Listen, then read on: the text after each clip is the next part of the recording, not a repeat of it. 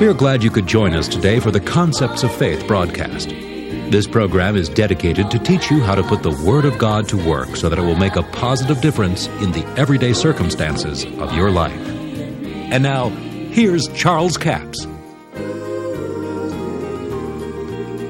It's a privilege to be here and share with you what I feel the Lord has directed me to share with you, the body of Christ. Because of the lateness of the hour, it's kind of like the old farmer was that was waiting around, to plow his corn, and it just kept raining. And he'd checked the field on Sunday evening, and it was going to be dry enough to plow on Monday morning. So he, laying in bed that night, heard the clock strike, 11. When it struck 12, why, he miscounted and counted 13. He jumped up and said, Ma, get up, it's later than it's ever been. Well, to be very frank about it, is later than it's ever been. And I don't know, for 2 or 3 years, or maybe 4 years, the Lord's been dealing with me about this subject of Jesus the intercessor. Jesus our intercessor. And I want you to open your Bibles with me to, first of all, to Isaiah, the 53rd chapter.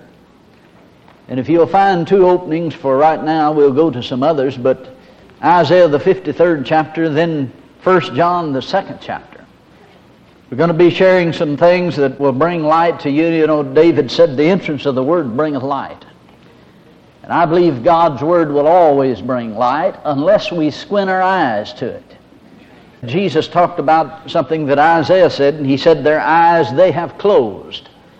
And that word closed is the Greek word that we get our word squinted from, as if you walked out into the light, and we tend to squint our eyes. So as the Word goes forth, we will receive light, and let's set ourselves in a position to hear the voice of the Spirit of God. Father, we thank you for the Word of God tonight that shall come forth by the Spirit of the living God to minister accurately to the spirit, to the soul of every person under the sound of my voice, whether it be on tape or in person that they hear it, that the anointing of God shall minister life and healing and health to the spirit, soul, and body. For you said you sent your word and healed them.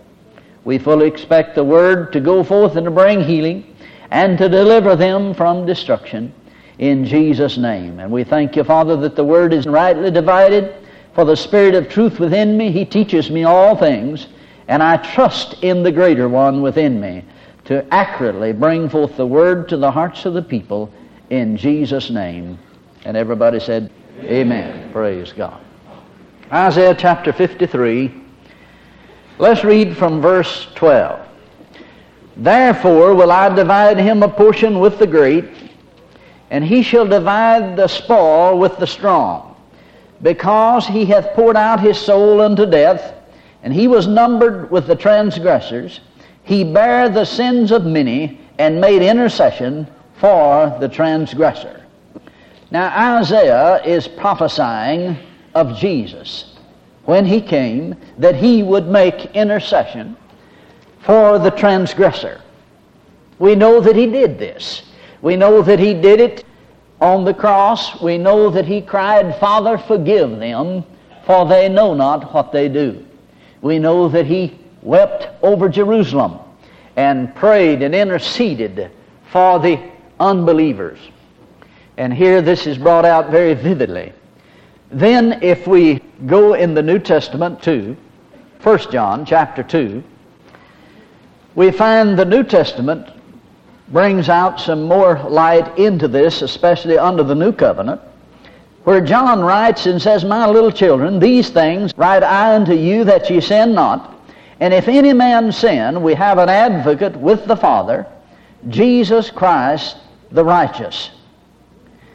And he is the propitiation for our sins, not for ours only, but also for the sins of the world. And hereby we do know that we know him if we keep his commandments. Now I want to call your attention to verse 2, where it says, If any man sin, we have an advocate with the Father. Now, the word advocate sometimes we don't stop and give enough thought to it. The Bible tells us that the more thought we give to something, the more light we'll receive from it. The word advocate here is the Greek word that is paraclete or parakletos. It means advocate, consoler, comforter, or intercessor. Now, we can all understand when we talk in the natural day terms of a lawyer, a go-between, someone that takes up your case for you and pleads your case before another, someone that goes for you and pleads for your cause. So here he tells us that Jesus is our advocate. He is our counselor, consoler, comforter. In John's Gospel, he is called the Comforter. Jesus refers to the Holy Spirit as the Comforter. In fact, he said, I will not leave you comfortless, but I will come unto you. So the advocate, Jesus Christ, being our advocate, he is our lawyer in a certain sense, that he pleads our case. And there are many today that feel that no one cares for them. But if they can understand the fact that Jesus is the advocate, when you become born again, that Jesus is your lawyer, so to speak, he will represent you before the Father God. And just a few verses back in the first chapter here of John, he says, if we confess our sins, 1 John 1:9, if we confess our sins, he is faithful and just to forgive us our sins and cleanse us from all unrighteousness. Now you notice he's talking here, the book of John is written to the church. It's not written to sinners, actually. It's written to the church. So the person that's born again has the advocate, the comforter, available to them. Now, of course, we all have the advocate. Now, there's some things that go a little deeper into this, and we will as we progress along in the Scriptures and take our scriptural journey in this.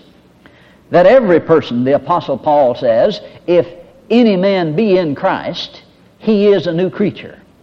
Old things have passed away, and behold, all things become new.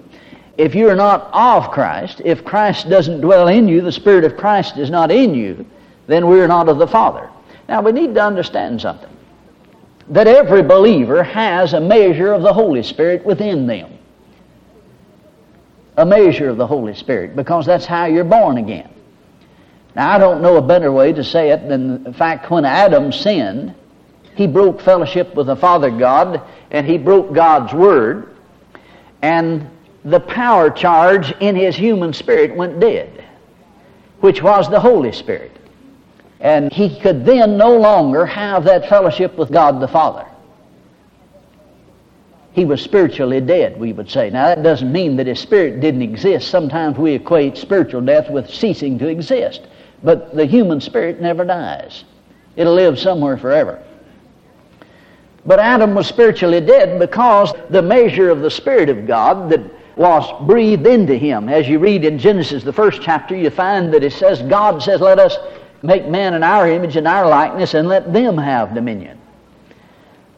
Then in chapter 2, verse 7, he brings it out more vividly how that he did it.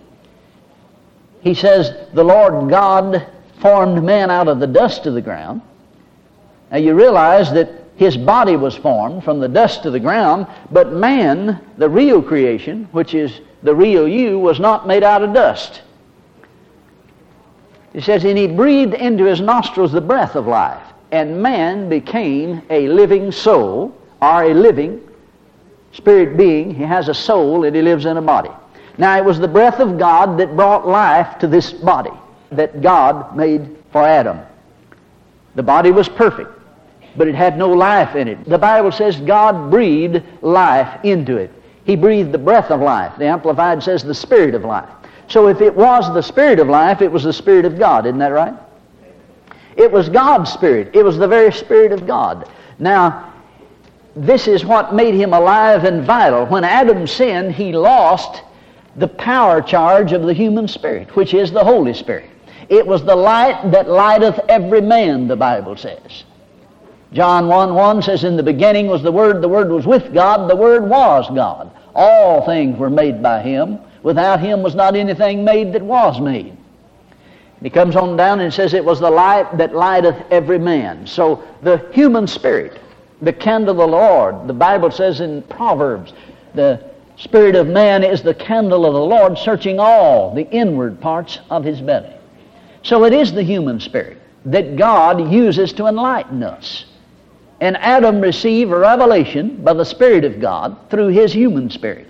But when the power charge left him, when he died spiritually, then God had to deal with him on a physical level. Had to teach him how to clothe himself and how to manage. But now here's the point that I wanted us to see. It's like if you had a tape recorder. Many of you, you can tell charismatics, they got a tape recorder in one hand. But if you had a radio, perfectly good radio here, and somebody came and took the batteries out of it and put in their tape recorder, and you came along and picked up the radio, and you turned it on, it didn't pick up anything, you'd shake it around, slap it, and say the thing's dead. Well, you don't bury it because it's dead, do you? You could take it to a shop and they'd say, well, the thing checks out all right, just don't have any power charge in it. And as you put the batteries back in it, it'll work fine. Adam lost the power charge. Now, what we need to realize is that every person that is born of the Spirit of God, born again, has a measure of the Holy Spirit in them. But now don't confuse that with the baptism of the Holy Spirit, as in Acts 2:4. Certainly, if you are of Christ, you have the Spirit of Christ in you.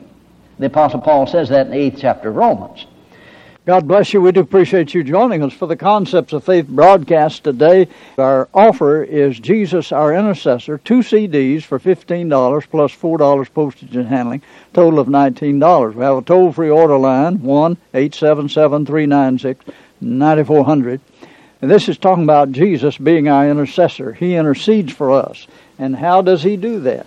We find in Romans, the 8th chapter, great insight into this, and it helps us understand it. We'll start with verse 25. For if we hope for that we see not, then we have patience to wait for it. Likewise, the Spirit also helpeth our infirmities, for we know not what we should pray for as we ought, but the Spirit himself maketh intercession for us with groanings which cannot be uttered. In other words, it cannot be uttered in articulate speech or a language that you have learned. And he says, and he that searcheth the hearts knows what is the mind of the Spirit, because he maketh intercession for the saints according to the will of God. Now, the will of, in this verse 27, is in italics. It was added by the translators. Let's read it like it was written first of all. Because he maketh intercession for the saints according to God.